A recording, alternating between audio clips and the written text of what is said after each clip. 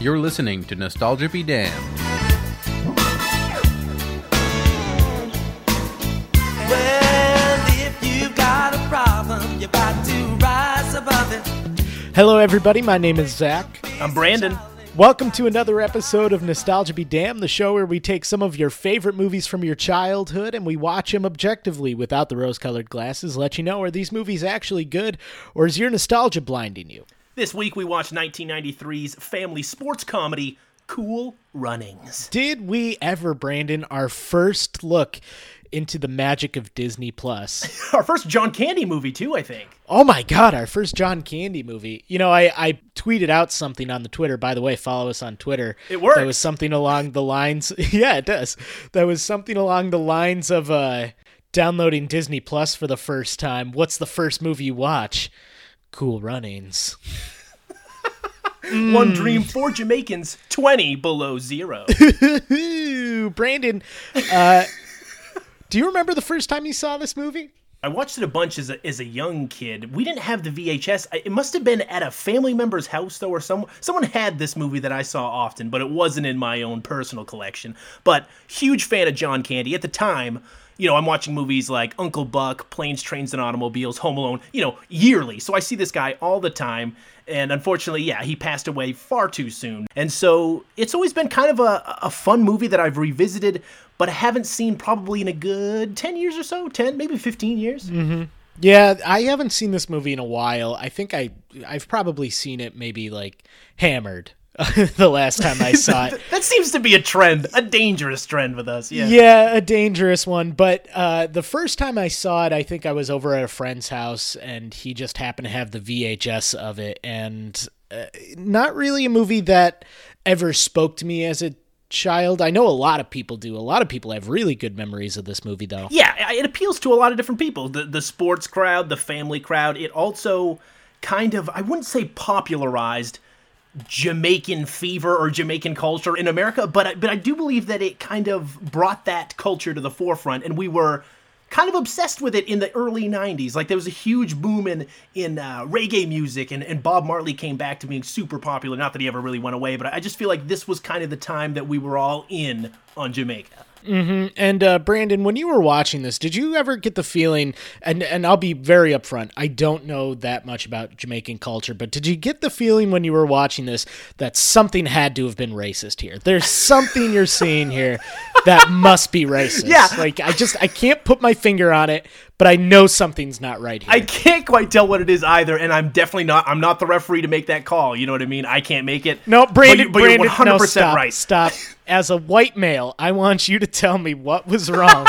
Blonde hair, blue eyes. Tell me what was wrong.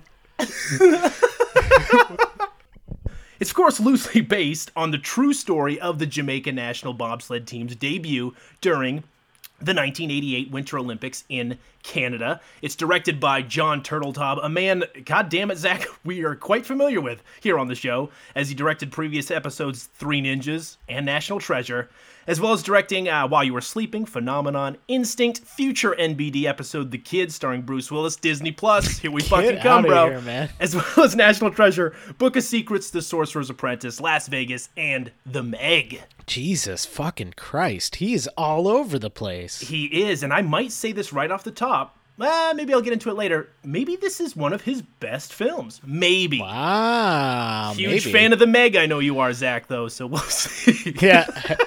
And I've definitely seen it. Haven't put it off yet. It's a movie I've seen many times. Cool Runnings was well received by critics at the time and audiences alike. It's got a 77% on Rotten Tomatoes and a 7.0 on IMDb. One of our more highly rated films, I guess, that we've covered. Well, at least by audiences, right? Yeah, but I mean, the 77% on Rotten Tomatoes. We've covered a few, I guess, 80. Oh, I thought that was the audience score. Yeah. I'm sorry. I'm not actually paying attention to what you're saying. Oh, well, that makes sense, dude. Well, now you can see Yeah. my face. This is, by the way, a little peek behind the curtain. The first time I'm actually looking your face when we're doing this since our old days where we used to do this just sitting inches away from each other. It's been like a year or two since Brandon and I have actually seen each other's faces. Listeners, he looks terrible. I mean, he just looks, his eyes are sunken. He's losing his hair. He's got a patchy beard. I mean, I've never seen someone just look so fucking terrible in my life. But, Zach, you're looking good. Thanks, buddy. But yeah, I mean, just haggard. I'm worried about him. I'm wearing my rum ham t-shirt. I can't. Oh my God, you are Yeah. wearing a rum ham Yeah. t-shirt. Yeah. So that brings me fucking back up sweet. just at least like 1 or 2 slots, right? No, your shirt looks great. Don't get me wrong. Your shirt looks great. You yourself, though, not good.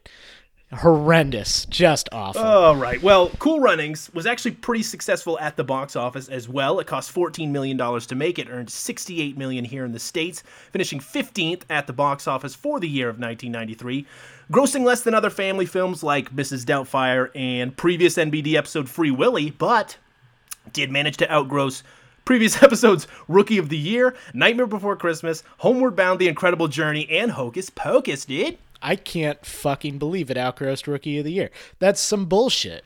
I'm still trying to wrap my head around the fact that Rookie of the Year made more money than The Nightmare Before Christmas. But whatever. It's on Disney Plus.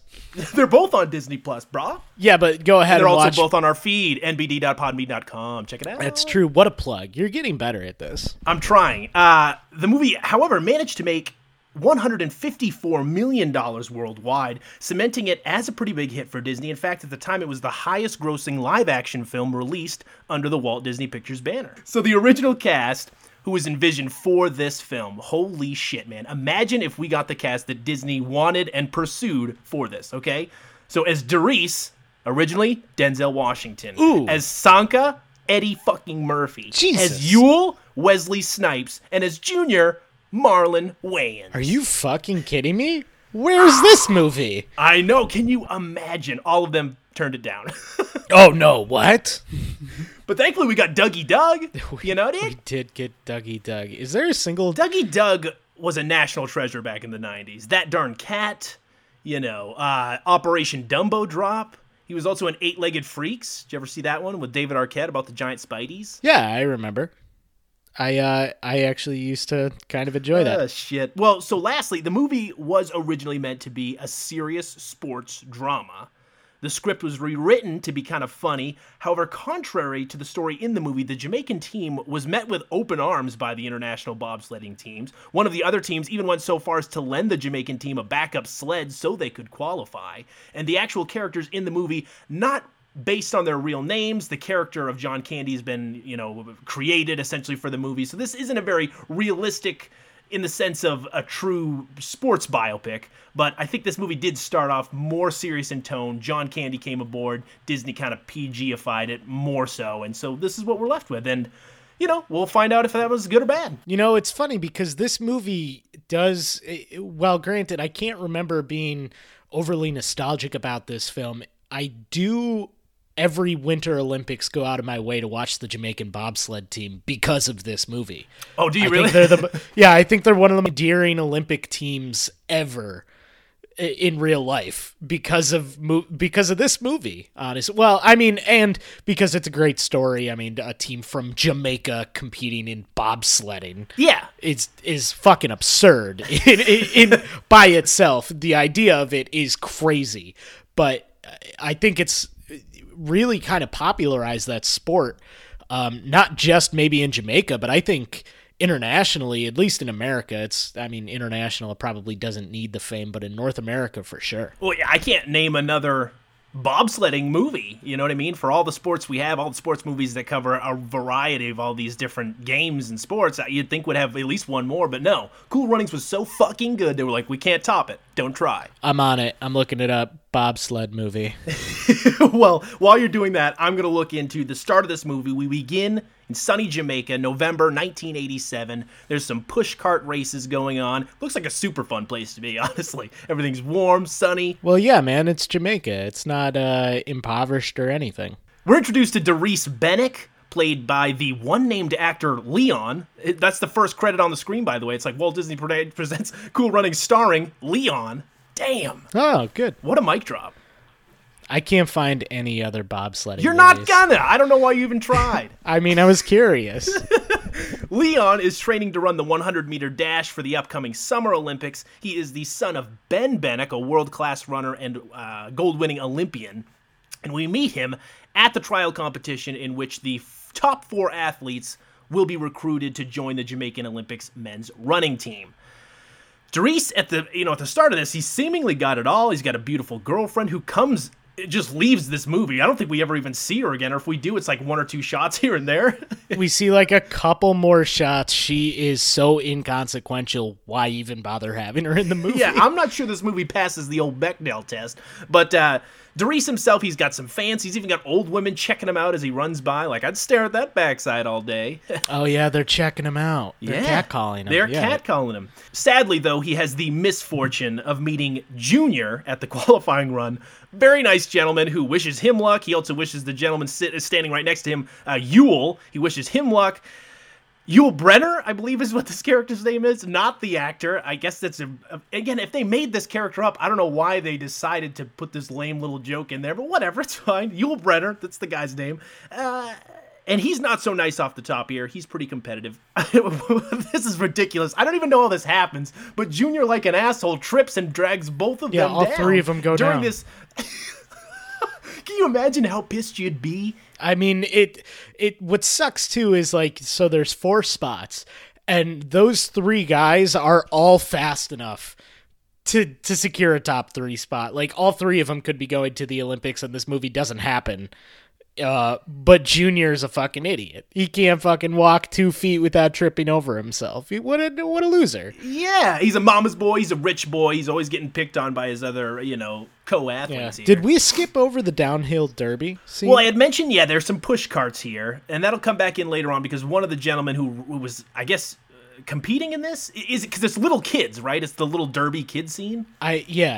I guess if there's Does probably he a coach? couple adults. No, Yeah, no. Dougie So Doug I just think, work- so I think the concept of this is that the adults are pushing the cart and the kids are driving it. Maybe Maybe they build the carts too. I'm not sure. I genuinely don't understand. I genuinely was very confused watching this scene. But there's a big, huge line in that scene that keeps coming back though. He crashes the cart and he comes in and he goes, "Are you dead?" And he goes, "Yeah, man." Oh, wow. Yeah, you're right. That is a callback, isn't it? Holy shit. Yeah. They say it like 6 or 7 times in this They movie. do, and They that's the start of really it. drive it home. Yeah. Well, anyway, Dries, Yul, and Junior all disqualified from their run because they felt like assholes. Dries is told by his mentors, even the government. Who's this guy he keeps going to see? It's like a... He's the head of the Olympic Committee for Jamaica. Okay, all right, because that guy just tells him, hey, don't worry about it, man. 4 years from now, you'll be able to train again, and it'll be all right. And Dries is like, what the fuck, dude? It's literally not a big deal. Yeah, what the fuck? 4 years of my life wasted. And again, he's trying to follow in his father's footsteps, but he notices on his way out this photo of him standing next to a very svelte John Candy stand-in. And he's like, who the hell's that? He's like, that's Irv Blitzer, a friend of your old man, who had this crazy idea to put a Jamaican in a bobsled to win the Olympics. And then a little cartoon light bulb goes off. Might as well, because, he was an American bobsled 2-time gold medalist at the 1968 Winter Olympics. He finished first in 2 events, again during the 1972 Winter Olympics, but was disqualified for reasons we'll soon learn. But Dries sets off to get Irv's help as it's his last real shot at qualifying for the Olympics because he doesn't feel he's strong enough in cycling. There's a few other things that he just knows he couldn't be able to place in, realistically. I guess, yeah. And on his way out of the office, he's like, one last question. What's a bobsled? Shit. Yep, we're in for a good time. By the way, you know what blew my goddamn mind? The composer of this movie, fucking Hans Zimmer, did the score for this. I was like, wait, what? What? Yeah. I was waiting for like a wah. Yeah, what? That's ridiculous. Not a single wah or violin or cello screech or anything, man. I mean, I guess some of the more dramatic music, especially towards the end, or in the sad moments where there's an actual orchestra, but 98% of this movie is just filled with it's like reggae songs. Yeah, with drums. So first up, he gets his best friend Sanka Coffee to join his team again. 90s All-Star, Dougie Doug, huge fan.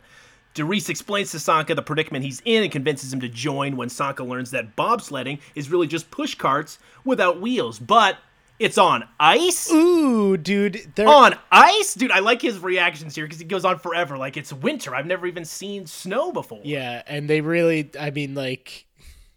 drive this home, too. On ice, On Zach? ice? Oh, I'm not going in the cold, sir. That's my Jamaican accent. What do you think, dude? We do meet our lovable, hard-drinking, pool-playing, low-life bookie hero, Irv Blitzer, the legend himself, John Candy. He's a bookie. He's not taking any bets, though. Yeah, it just looks like he's just betting on horses. I don't know if he's a bookie. I think this movie tried to pull a fast one on us, Brandon. Well, he refuses to help them, and he does so for a while, until, I guess, after just constant persistence and pressure, and even more threats that they'll continue to do this forever until he agrees to do so. He just breaks down and agrees to train them. It's really like a hostage situation for a little bit here. Mm-hmm. Darius explains what really gets him in is this is going to be your last opportunity to prove what you always thought would happen, that if you could somehow get a Jamaican sprinter team, it'll work. And I guess he's like, fuck it, man, this is it. I wonder if there's any, I don't know enough about bobsledding to know if there's any sort of like science behind this. I don't know if this is a theory that sticks, like, oh man, if only we could get Usain Bolt in a bobsled. Like, I just don't know if this checks out. Irv relents, and they eventually recruit Yule and Junior. Yule very angry with Junior, understandably, when he's brought in, but there's no one else. They literally need 4 team members, and this is all they've got. So here we go. You're introduced to the first ever Jamaican bobsled team. So we begin training. He teaches them the positions of the bobsled. Sanka's pretty pissed off that he can't be the driver because, of course, he drove the push carts, but ultimately decides to be the brake man because the driver is essentially responsible for the lives of the men in the bobsled. And that's Darius, brah. I want to take a pause at this moment because this scene in particular seems to drive home this idea that Darius is destined to be, the biggest hero in the world. Like he is the guy that we are going to focus on in this movie. And then his arc just kind of stops here. We start focusing way more on the other guys, it seems like, and John Candy. Did you get this sense at all? I did. And he kind of suffers from being that, like, the straight man in the movie, where I think the other characters just have more personality and more more problems in their life, more things for them. They're more relatable, honestly, because he just seems like a Christ figure runner. Well, I was going to say, they really don't give him much of a backstory if you think about it. The other... Well, I guess the comic relief doesn't really have... what was his name? Sanka, yeah, Dougie Doug. Yeah, Dougie Doug. I mean, like, he's comic relief, so he doesn't really count. But the other 2 runners, one of them has a rich father that doesn't approve of him becoming a world-class athlete. We'll get into that. And then the other one... Yule thinks he's going to get away to live in Buckingham Palace, right? Yeah, it's him trying to escape poverty. Like, those are 2... decent story arcs for a movie, but Darius doesn't really have that. He's just, oh yeah, I'm a guy who tripped during my Olympic qualifier, and I just want to. Yeah, he's a victim of circumstance, and because he didn't even really cause the trip. I don't even learn his girlfriend's name. Yeah, I don't know his girlfriend's name at all. And John Candy's the character here. It's it's a devastating character when you break it down. Like, he's embarrassed his family, himself, his country, his team, and had to left to go to Jamaica to become like an impoverished bookie. He's essentially Pete Rose. Well, it's training montage, bitches. Oh, is it ever? Push off techniques, cold weather endurance. Dougie Doug's frozen in an ice cream truck. He chips off a dreadlock. And, they have to break 6 seconds. If you don't break 6 seconds or under, you really have no shot at even qualifying, really. On the push-off, yeah. Yes. And that's, realistically, he's doing this entire...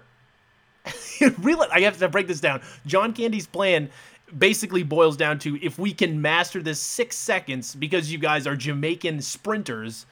that will give us the edge and we will win. Like, it's literally make or break in that 6 seconds. The rest of it, I guess, as long as if you drive correctly and all this other stuff, he can teach that. But it's the 6 seconds that he thinks a Jamaican bobsled is really going to make the difference. I think, I understand the charm of this movie where it's, we're doing the best we can with what we got. But think about the realities of this movie where they would be sending off a group of guys who have never even seen the cold, and their first taste of actually competing in an Olympic sport is during the qualifiers. Like, Yeah, dude, it blew my mind. We'll get there in just a sec, but when they actually arrive and they've never even like put on skates, and they're like, "What's ice is slippery?" Yeah, they've never been on ice they haven't before. Even seen ice? They play it off as some big joke, but think of the realities of the situation in real life. Yeah. It's unfathomable that this would actually happen. It makes me curious. I got to go back and look up the actual Jamaican bobsled team and see had they ever been on ice before they competed. I do want to look more of this story up because I'm also curious if Junior, or if there was a character that somehow accidentally sabotaged these other guys, or if they even knew each other before they became the team, or how this all worked. But whatever. Let's stick with the movie. They need $20,000 to get to the Olympics. And no sponsor will take them seriously because they're a fucking Jamaican bobsled team. So the four of them try to find various ways to earn some money. Yule arm wrestles for cash. I was going to say, how are we going to do this? Another montage, Brandon. Get the fuck out of here, That's man. right. Another montage? That's right. Another montage. Yes. Here we go. Well, Yule's... First or second of many. At least the second. Maybe we've had more. Yule arm wrestles for cash. Darice and Sanka set up a kissing booth. The line for which is crazy long on Darice's side. We do get one shot of his girlfriend. He was like, "What are you doing?" All disappointed that he's kissing chicks for money. All right. Thought it was going to be like a big emotional arc in this movie. Nope, No. They're fine in the next scene. They're like acting like nothing went wrong.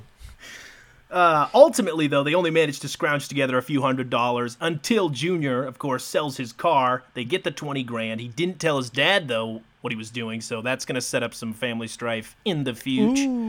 And they're off to Canada, and they're in for a rude awakening when they arrive. It is cold as hell. I believe it's negative 25 degrees in Calgary, or wherever this takes place. I think it's Calgary, Alberta, Canada. Snow blowing around everywhere. We get this awful, like, little sped up Sanka bundling up bit where he gets into his clothes. And dude, this made me. There are a few jokes in here that were very adult. One of which is when Dougie Doug, all wrapped up in like a tortilla human, like a jacket blanket, comes outside and like starts breathing, and they're like, "What you smoking, Sanka?" And he's like, "I'm just breathing, Yeah, man." I remember that. Oh, Can you boy. do more of your Jamaican so accent? sorry. Yeah, I'm no, so keep going. sorry. Yeah, well, I apologize More to all the politically correct, listeners. though. I'm Yeah, so to sorry. all the listeners we've lost in this episode. We've got to really start being careful. This is ridiculous. Oh my god. Well, so in order to compete, they have to complete the track safely in 1 minute, 2 seconds, or under. So Irv meets up with an old colleague to get a sled because they came all the way to Canada without one, I guess. They've got $5,000 to buy one. They get this old rusty shit box. It's kind of beat up. This is the first time the team has put on skates. Lots of falling down on butts. And then we get their first reveal to their competitors. And it's a classic walkout. Everyone's silent. They all start staring at them. And yeah, they're the fish out of water, dude. Yeah, man. No one wants them there. One of them, one of those naysayers, perfect example of a 90s adult bully. White, Oh my God. blonde comb over. I was going to say not only a 90s adult bully, but a 90s adult European bully. He's so foreign. He's German, right? This is the German team? I can't remember if it's German or Iceland. The East German team. Yep. The East German team, dude. These aren't the West Germans. Oh, these are the fuck, East yeah. Germans. It's fucking Josef Gruel, one of the best drivers in the world. I can't fuck the East Germans, man. Well, their first practice run goes awfully. Sanka screams the whole way. They crash the sled. And the team is not holding it together. They're bickering all the time. Sanka calls Yule foolish for wanting to live in Buckingham Palace. This whole time he's been carrying around this photo, thinking if he just escapes Jamaica, eventually he'll make enough money to someday live here. And he's like, that's Buckingham Palace, bud. I'm sorry, unless you marry royalty, you're never going to get there. You're kind of an idiot. He kind of essentially is what he's telling him, And Junior, though, despite having problems with Yule, encourages him to work hard for what he wants, and it'll happen eventually, man. They're starting their friendship growing. You see it, Zach? You see it? Yep. Oh, one of unlikely couple, Brandon. It's what they are. Their next run goes even worse. They lose control of the sled, and they're photographed doing so, landing on the front page of the paper back home, which angers Junior's family. It's here that Darice learns from one of the competitors that Irv, John Candy, he actually lost his medals and was disqualified for cheating back in the day, hence why he no longer has the respect of the organization. Junior, meanwhile, is getting word from his father demanding that he comes home. Okay, this scene starts off, and I was very worried. I was very worried when I start to see a country Western-themed bar. They're square dancing, and I'm like, oh boy, where are we going with this? Yeah, this is the movie's treading into waters at this point. You're on thin ice, movie, pun intended. Yeah. Ooh, because it's a Brandon. Let me explain why To the your listeners, joke thank you. landed. Yeah, please do. Let me explain why your joke landed there. This movie is about bobsledding, which is on ice, and you made the joke that the movie was on thin ice. So it's here that Yosef, classic 90s adult bully, he starts acting like a real chode. He's calling him out, telling him to keep it down, and he doesn't call them by their names, he just keeps calling them Jamaica. What an Fuck, what man. an East German thing to do. Classic East Germany. Fucking East Germany, man. Junior and Yule have a bonding moment in the bathroom where Yule pumps Junior up, tells him he's a badass mother, and with his newfound confidence, he demands respect from Yosef. He's pushed to the ground, though, like a little bitch, till Yule steps in, punches Yusuf, whatever his name is, starts a fight with the East German team. You don't do that, dude. They're not from the West. No, dude. They live on the other side of a wall. They're on the wrong side of the tracks, dude. The east side. Yeah, you got to be fucking careful the east side of the freaking wall, man. At the hotel room, Derice reprimands his team. He's pissed off because they're embarrassing them. You don't get into a fight. The three of them are not taking him seriously until Irv shows up, infuriated by their behavior. I also remember Derice's one thing in this second half of the movie is that he's obsessed with the Swiss team. That's right. Like a weird obsession with the Swiss team. Like, oh my God, they're so fucking good at bobsledding. Well, we're setting up this, I think his last arc, or really anything that he has to do to change over the course of the movie, is maybe to embrace his Jamaican heritage. Like, he keeps wanting to copy other teams, their routines, their You know what it is, Brandon? He starts getting a little too white. That's what it is, yeah. I think that is actually what the movie's saying, though, is like, That's one of the things that I wanted to bring up in this movie, and maybe I was going to wait until after our final thoughts, but I feel like I can bring it up now. This movie feels like it's trying to wade into these waters of racial tension, this divide between black and white, but it never, ever takes that leap. No. You know what I mean? It feels like this movie could have been done more of like a Remember the Titans. You know what I mean? Like less and it's funny you brought that up earlier at the beginning of this podcast, that this movie at one point was supposed to be more of a serious sports movie. It feels like it could have benefited from that and probably has a better message to share if it is taking itself a little bit more seriously. There's a lot it's a lot of subtext. There's a lot of stuff that they just leave unexplored, and I do feel like in a more adult or serious themed movie, this could have played better and honestly been a better film. However, I did kind of appreciate the fact that they are kind of making this a kids movie, and so in this sense, I do feel like it never feels heavy-handed, which I did appreciate. Like, it's super light, super breezy, and I kind of like the fact that they didn't get into that per se, just with the tone that they're striking here, because I feel like it would have really clashed with what they're going for. However, I do believe a better story is probably found in the more dramatic adult version of this story. Well, so I guess you got to make that choice then. Would you have rather seen maybe a better story with a little bit more actual real-life tension, or do you want to see a movie like this that's mostly for kids and family? Yeah, I mean, ultimately, I think it would have been a better film had you done this more dramatic, but this is what we got, man. I agree.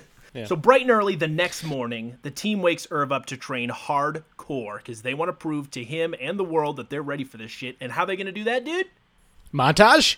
Goddamn montage, Fucking bro. We're going to set A. it to Rise Above It by Lock, Stock, and Barrel. Fuck yeah, dude. They even get some sexy new uniforms. They're ready. Oh my God, they got those ready. tight ass uniforms, bro. Yeah, and where is Dougie Doug putting this lucky egg that he's constantly kissing and whatnot? You really want the answer to that question, Brandon? It always comes up unbroken, and he's always super glad that it didn't ruin whatever area he's placed it in. So I'm kind of curious, man. Well, it's time to qualify. The league, like a bunch of chodes, just changed the requirements last minute. Now they've got to get in a minute or less. Fucking so stupid. Fuck this movie. Dude, These goddamn asshole. This committee is the How worst. funny is it too that you mentioned in the beginning that it was kind of the opposite, that they really embraced the Jamaican bobsled team in real life, but Disney's like, no, like they got to make it. There needs to be There conflict. needs to be conflict. And it's so funny because I remember watching this movie at the beginning thinking, where is the villain? Where is the friction in this movie other than Yosef. well, no, I mean, like in the first half of this movie before they travel to Canada, I keep thinking, what is the conflict in this movie? The sun? Junior? Heat? Oh, no. Okay, yeah, sure. No, I mean, maybe. no, you know what I mean? Like, Yeah, lack of like, snow. oh yeah, exactly. Lack of snow seems to be the only villain, and then towards the second half of this movie, everyone's a villain. There's too many. Yeah, it's everyone is against these poor guys. The sled, by the way, I don't know if we've mentioned this, but it gets a name. Zach, what do you think they call this sled? I can't remember, Brandon. I can't fucking remember. What do you mean you can't remember? It's Cool Running. They call it Cool Running. Oh, is that it? Yeah, they call it Cool I'm not Running. gonna lie, Brandon. This shit. movie, You genuinely forgot yeah, about that, didn't you? this movie hit a wall for me at around this point where I was like, okay, I'm ready. I'm ready for this. I will say they fly through this last bit. This bit here, I would picture in any other movie. Oh, this movie ends. Yeah, in any other movie, this section here is an hour long of them getting to training, or like getting to where they're having the Olympics, their different qualifying runs, you know, the conflicts between the other teams. That's all stretched out for mostly the second and third acts of a typical movie. No, here, this all wraps up in like 25 minutes. You really only get two scenes where they're actually bobsledding, and spoiler alert, Brandon, they don't finish either run. They don't, but I do believe these bobsledding Oh no, scenes. three. There's three, and there's one where they actually finish. That's I'm sorry. true. Yes. Well, I love the way they're shot. I love the sequencing here. John Turteltaub, dude, these are super intense sequences. It's beautiful. I mean, it looks really, really good. It's crazy because not that this movie looks bad, but there's nothing really that stands out as, oh, this is cool or this is a beautiful shot until we get to these bobsledding shots. The action sequences look amazing. Yeah, it's like fucking Ford v Ferrari in here. They've got like the wides, but I love when they do the close-up shots, like the camera set in front of the bobsled as it's racing down the track. It seems super dangerous, and I just love the way they're shot. Really cool. They also incorporate actual footage from the Olympics in there of the actual Olympics, you know, Jamaican bobsledding team, which I thought was kind of cool. Yeah. But they do manage to qualify. They make it in 59:46.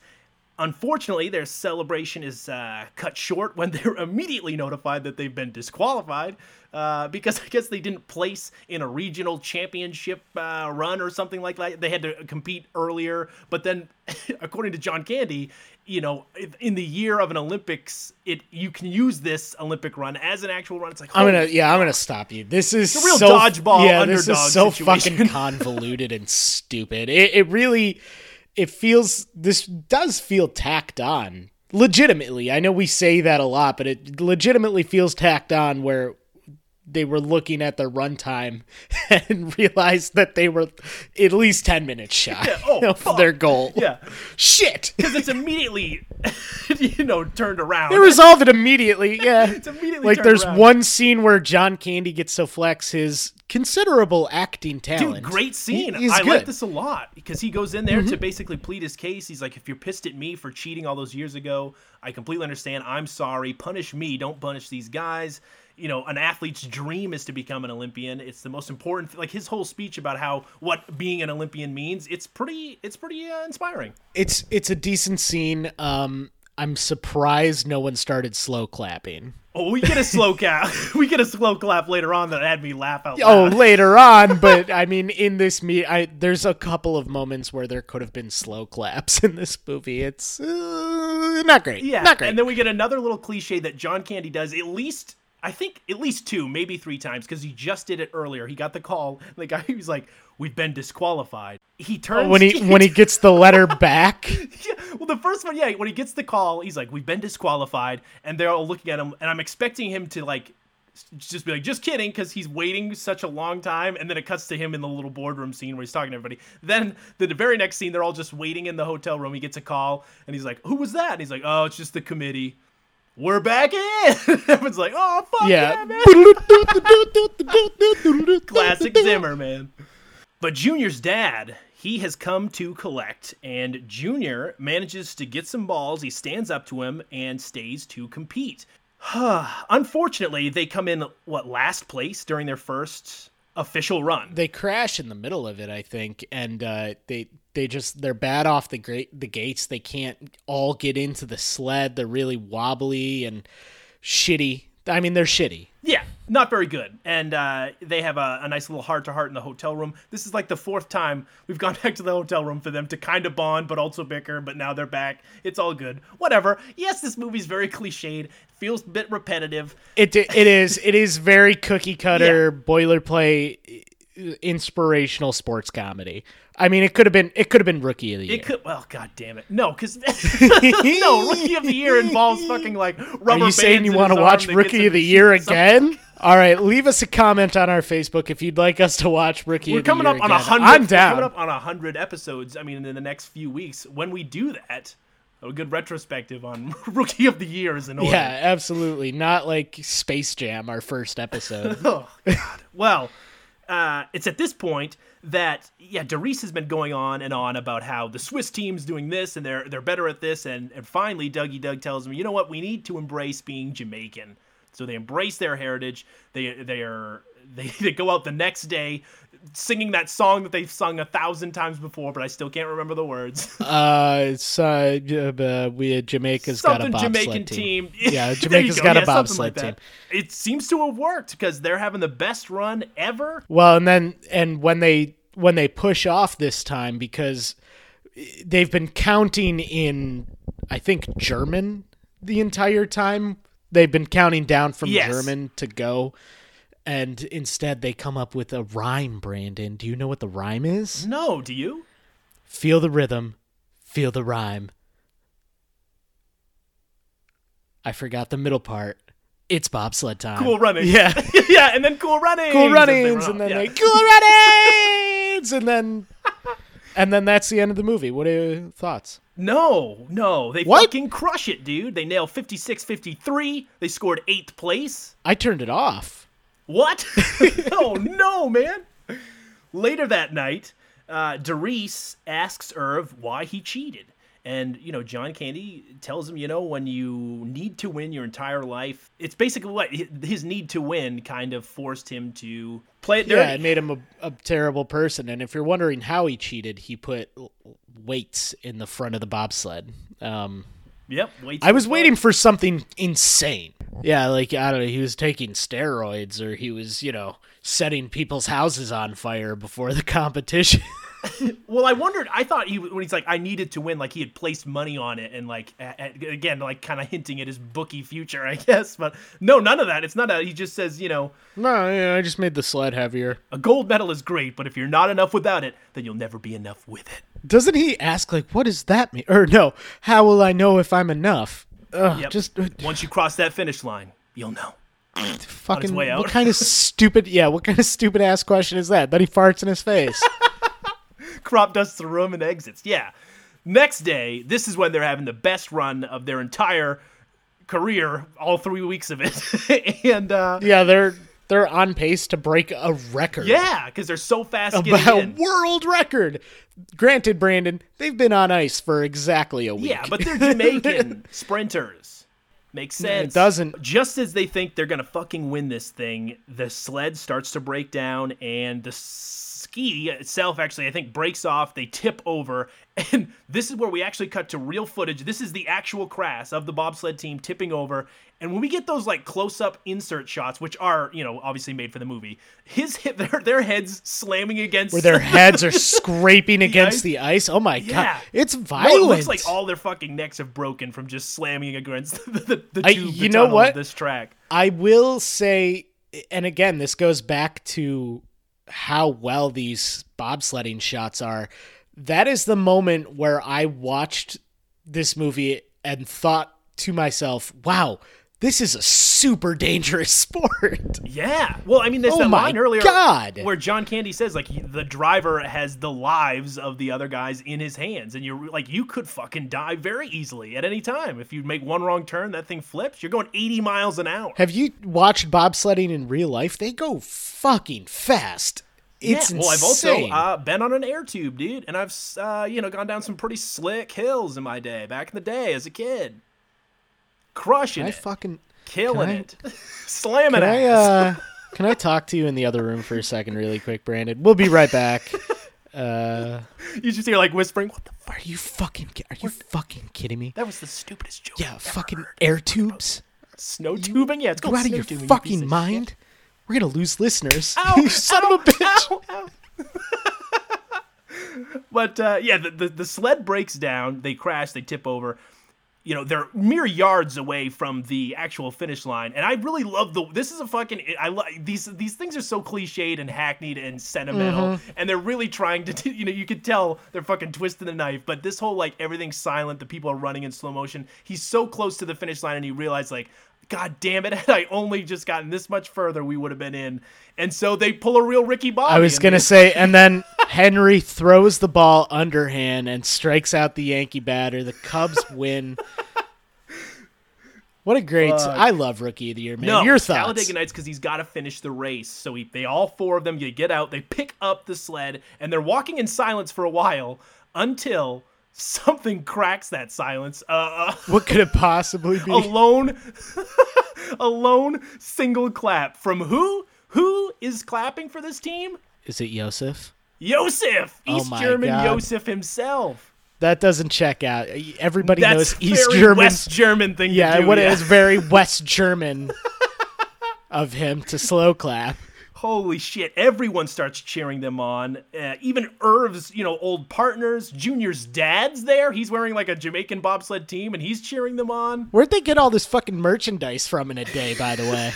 I don't know. Because even the commentators are having them on like, I'm Team Jamaican. Yeah. Oh, wow. Oh, man. And yeah, they cross the finish line. Everyone's cheering. Yosef's even like, we'll see you in 4 years, Jamaica. Like he now, they've earned his respect. Yeah.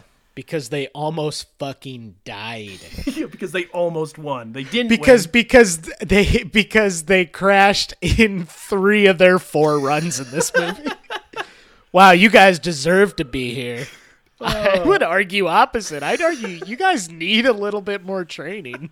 Well, now that they've seen ice, hopefully they can do a bit better next time. But I was wondering it, and the audience finds out. Title cards at the end here, they tell us they returned home as heroes and actually came back to the Olympics 4 years later as equals. They sure did. Cool fucking runnings. What'd you think, man? John Candy at his best? John Candy's good in this movie, but I mean, he's only one facet of it. It's not a terrible movie. Overall, there's nothing outstanding about it, but there's nothing, I have so many of these movies that we watch on this podcast that just drive. Certainly fucking better than Jack Yeah, Frost. that just drive me up the wall because there's so many bad ideas and stupid things. I mean, this movie, I guess coming in, I never was super nostalgic about this movie. And so there's nothing really that I personally can go back and say, oh yeah, it was great to rewatch it. It's for kids. It's not for men nearing their 30s. That being said, I think if this is a movie that you were super nostalgic about and you quote all the time, as I have plenty of friends who do, I think it holds up, and I think it is a movie that you could absolutely show some of your kids. I don't think there's anything offensive about it, and as far as filmmaking goes, like you said, the bobsledding shots are amazing. Everything else is fine. It is so very run-of-the-mill, and maybe that hurts it a little bit, is that it is such a, cliche in terms of sports comedies. It's not the worst one I've ever seen. It's certainly not the best. What did it have? A 72? It doesn't matter. 77. 77, yeah. Pretty high. I'm not going to give it a 77. I think that's a little too high. I think it's, not terrible. I don't think it's that exciting. I'm going to go ahead and give it a 65. That's understandable. I think it is so middle of the road in terms of a movie. And like I said, if you loved this movie as a kid, absolutely give it a second watch. If you are seeing it for the first time, there probably won't be anything for you, but it's not terrible. Yeah, I'm almost exactly where you are. I think it's a super just agreeable, amiable, enjoyable watch. It's nothing that's going to really challenge you, which is why I do think it actually does hold up for kids even of today. I think they'll get some entertainment out of this. It's just, so incredibly straightforward, cookie cutter. You're right. But at the same time, I do think John Candy is always a welcome presence, and I think he does deliver a pretty decent performance here. The 4 Jamaican bobsledders, they're all at least entertaining, despite not being given a lot to work with. And yeah, the actual sport, the action scenes of it are competently shot. Some of them really well done when we get into the Olympics portion of this. But it's worth the rewatch for 90s kids, like you said, who did like it. I do think it would hold up for kids today if you want to maybe put it on Disney Plus. If you're looking to show your kids something from this era, I think this is one that's pretty digestible. It also is not nearly as racist as I worried it could be going into it. Oh, I was so convinced it was going to be racist when we started watching it. I was very worried this was going to be hard to watch in terms of political correctness, and it honestly really isn't. It's fairly respectful to the culture. It's just a fun movie. I think it just goes down super smooth. So I'm going to say 65. I maybe even bump it up to a 70. I think it's a solid 3 out of 4 star movie. It's good. Yeah, I think it could have benefited, and I know we talked about this earlier. I think it could have benefited from a stronger message, and I'm sure you have to have these movies where you just kind of turn it off, turn all the issues of society off. And this is definitely one of those movies, which is fine. There's nothing wrong with that. But I think if you wanted to make a better movie, I think you have to take that dive into some of, I mean, let's just face the reality there. There was probably some, back in when this actually happened in real life, there was probably some racial tension. Oh yeah, late 80s? Yeah. Yeah, and I'm sure, and even if everybody was welcoming to that Jamaican bobsled team when they showed up, there's people watching at home that have less than, great thoughts about it. So I think this movie could have benefited from taking that plunge, but I guess for what it is, it's fine that it doesn't. Yeah, I'd argue if this movie was made today, even for a kid audience, it would have those messages, and that it has. I think it has. That would be at least touched upon in the 2020 version of Cool Runnings, but yeah, which I don't want to see a 2020 version of Cool Runnings, but I could see how it would be made. Very true. We will be seeing a 2020 version of next week's movie. We're actually. Let's hold off. Let's hold off till we get to. Yeah, let's hold off till we get to our recommend. Zach, do you have anything you want to recommend or not recommend this week? Yeah, I'll give you a recommend and a not recommend. Actually, why don't you go first, because my not recommend goes down smoothly. Yeah, go ahead. Okay, well, I have a recommend and a not recommend. My recommend is I did finally get a chance to watch Marriage Story. Dude, it's depressive as all hell, but also kind of hopeful in the end. Phenomenal performances, really well written. I know that we talked about that clip out of context. Adam Driver telling Scarlett Johansson to die. Yeah.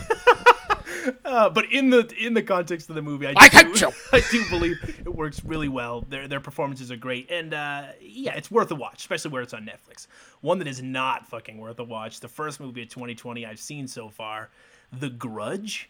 Ooh, remake. I heard it was awful. Dude, first off, I hated the 2004 version. Even as a young, a teen, I wasn't even a teenager at the time. I loved The Ring, and I think The Grudge came out the year after The Ring, the Americanized versions, of course. Loved that one, and was just so angered by the stupid look of these characters and the fact that this little boy's just meowing the whole goddamn time. So when I heard they were remaking it, I was like, all right, honestly, I have no qualms with this, and it could be decent. Saw the trailer, looked okay, well shot anyway. But fuck, is it dull, man. One of the most dull, boring horror movies I've ever seen. Skip it all together. Sadly, John Cho comes out unscathed. That guy's a national treasure. But everybody, yeah, it's a hard skip for me. Okay. I'm going to go ahead and give a soft recommendation for John Mulaney and the Sack Lunch Bunch. Was that funny? Yes and no. I think... Is it kid comedians all the way through, or does he do some stand-up as well? He does not do stand-up. He kind of frames it almost as like a Sesame Street special. it's basically a bunch of sketches, is what it is, with him talking to kids. And there's some legitimately funny things in it, as it will be in John Mulaney stuff. It's not my favorite thing he's ever done, to be perfectly honest. I think it's surprisingly wholesome. It's nice, and good for a couple laughs, but you could skip it and feel like you're not missing out on anything. But is it kind of like Good Boys, where it's like kids saying raunchy stuff, or is it fairly kid-centric, family appropriate? I mean, I wouldn't say it's entirely family appropriate, but like you would be okay, your kid would be okay watching it. It's weird. I mean, he's not joking when he's like, no, I made a kid special. And like there's definitely stuff for like there's a lot of jokes that kids won't understand that adults will, but it is just shocking that it's like, you know, this is the same guy that helps produce Big Mouth. And so this is more like All That. I can't even describe it. This is why I'm saying I recommend it. A soft one. All right, it's not just watch. Go in knowing it's not my favorite John Mulaney stuff. But it is. There's a couple of good laughs in it. I have a feeling I know what your next one's gonna be. You will, and I'll get to it in a second. I was gonna give a recommend/not recommend to the new Star Wars movie, Brandon, but I'm almost wondering if we should do a special on the new Star Wars movie. Dude, we could retrospect the new Star Wars trilogy and how it affect, you know, based on our nostalgia, but I won't get into that right now.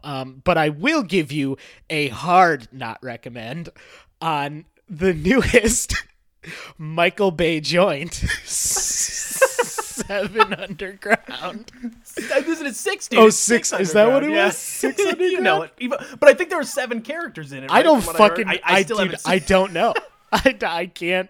No, I think it is 6 because I think the whole idea. I won't spoil it for you, but it is. I mean, it is peak Bay. It is like some guy, and I think I texted you this when I saw it. It is like watching a guy who has been directing comic book movies for the last decade just suddenly decide to make something ultra violent because he's been pent up with PG-13 rage. Yeah, I've heard all of his hard R-rated indulgences are on display he here. goes, I mean, it is full on Michael Bay, and like the science behind some of it is fucking crazy and stupid. I mean, it's not good. It's bad. Like, it's, shame, you know. Yeah. How's Ryan Reynolds in it? He's doing Deadpool, but he's doing Deadpool with Michael Bay dialogue. So there you go. Yeah. Like, it's just, well, it's a rough watch, man. And you know, if you're a fan of Michael Bay, I'm sure there's plenty there for you. Well, if you are a fan of Michael Bay, are you in luck, ladies and gentlemen? Next week, we are going to the year 2003 for a very special film that's actually getting a sequel somehow. 15, I can't 16, believe it. 17 years later? Holy shit. We're doing Bad Boys 2. Oh, are we ever doing Bad Boys 2? And you're asking, why aren't you guys doing Bad Boys 1? Brandon, you and I have seen Bad Boys 2 more than we've seen Bad Boys 1. I've maybe seen Bad Boys, the first one, maybe twice in my life. And it's been years. I think I've seen it 1.5 times. Bad Boys 2, however, despite being, I think, 45 minutes longer than the first one, I've seen a shocking amount of times. I remember Bad Boys 2 and I'll go into this more in the pod next week, but it was on HBO all the time, and I think I watched it every single time. This movie is textbook early 2000s racism, homophobia, violence to the, ridiculous degree. At one point, they're throwing human corpses out of the back of a fucking meat wagon, getting run over by cars. Like, holy shit. Oh my God. You know what? I hate Michael Bay. But I can't fucking wait to watch Bad Boys 2. It opens at a Klan's rally. It does. At a Klan rally, yeah. It does. It opens at a Klan rally. Jesus. I mean, and it's such good timing because Bad Boys 3 coming out. Bad Boys soon. for life, in case. Yeah, Bad Boys You'd for think life. they would have waited for the fourth one to do that and then put the number 4 in there. You must have seen the trailers for it. Yeah, with Will Smith and Martin Lawrence squared. Dude, I was going to say Martin Lawrence looks fucking rough. He looks not, Oh my God. He looks not great in this new one. He's not in peak Bad Boys physique for Bad Boys 3. It seems like they're really playing into that too, because all the trailers I see in this new one is Will Smith acting all fucking cool, looking all macho. Because he doesn't and look shooting any shit. fucking different than he did in the first two. And then Martin Lawrence is like cooking burritos and like sitting in a couch. Yeah, of course I'll see it, especially after we watch Bad Boys 2, which is on Netflix for listeners if you want to catch up. I mean, obviously, if you've listened to the last 5 minutes, I think it's going to be one of our better episodes. I can't wait. I know that once we actually sit through all fucking 2.5 hours of it, we're going to be hating ourselves. I don't think I can but- watch this movie sober. Well, the movie's about ecstasy, if I remember correctly. So maybe, dude. They who take knows? ecstasy Yeah. at one point. They also have a very like one of those. Are they gay, or are they just talking about something else? Conversations in that Best Buy like store that gets broadcast over the whole like sound system. This is going to be a wreck. This is going to There's be... rats having sex in an attic at Oh my some God, point. This too, is I going to remember. be a fucking disaster. This is going to be one of the roughest movies we've ever... We were nervous about this movie being racist. Yeah, exactly. Yeah, we are like doubling Holy down on that. Yeah. Yeah, we are really going at it Michael Bay style. Well, feel free to please tune in next week when we'll drop that episode. You can also check out many other episodes, many that were discussed on this show, right on our feed. That's nbd.podbean.com. You can also check us out on iTunes, Facebook. We're on Twitter. Zach, you're actually keeping up with that now. We're doing stuff. Yeah, I get really bored, and so I post stuff on Twitter every Yeah, now so and again. please feel free to send us a message there on Facebook or on our email address, nostalgiabedamnedpod@gmail.com. And please, for the love of God, tell a friend. Tell your friends. Tell that friend. Tell your friends. We need support. I mean, I'm staring at Brandon right now. He looks gross. He looks like haggard. Martin Lawrence in Bad Boys Forever. Oh, no! Or Bad Boys for Life. Best I'm for sorry. life. Yeah, Yeah, for life. exactly. I mean, God. speaking of life, you just don't look like you got that much left in you, bud. I'm just not looking I was great. going to say, it's definitely not forever. It's a life, and it'll end. It's soon. months, probably. Let's be honest. The podcast is ending soon. Yeah, I mean, Brandon's on death's door. Oh, shit. Well, if I'm still alive next week, Bad Boys 2. I'm excited. I am too, to a degree. All right, well, thank you for listening, everyone. Have a good one. Oh, bye. Ready? Ready. Feel the rhythm. Feel the rhyme. Get on up. It's bobsled